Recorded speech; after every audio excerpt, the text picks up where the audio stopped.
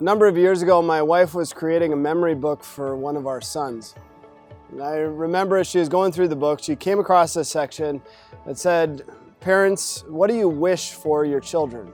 And so my wife asked me, "Write down a few things, a few thoughts about what you wish for our son."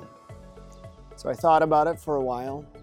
What would I wish for him? Would I wish he became a doctor or a lawyer or a famous scientist or maybe even a pastor like myself?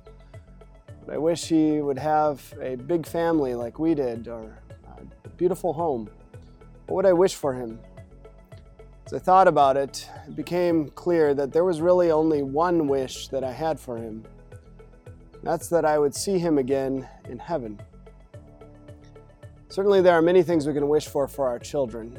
Wish that they be valedictorians, that they finish college, that they find a good and faithful Christian spouse.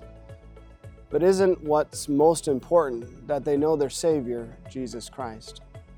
Matthew chapter 28, 19 through 20, we hear the Great Commission. It says this, "Therefore go and make disciples of all nations, baptizing them in the name of the Father and of the Son and of the Holy Spirit, and teaching them to obey everything I have commanded you." We usually think about that passage or those passages as a call to evangelism, or to do mission work. But they certainly also apply to the mission work done in our homes, to baptize our children and to teach them God's Word. Through these things, He creates faith in their hearts in their Savior, Jesus Christ. And knowing Him, they have everlasting life.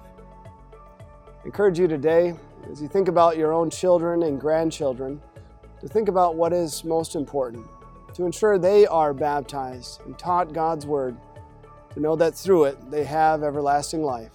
Amen.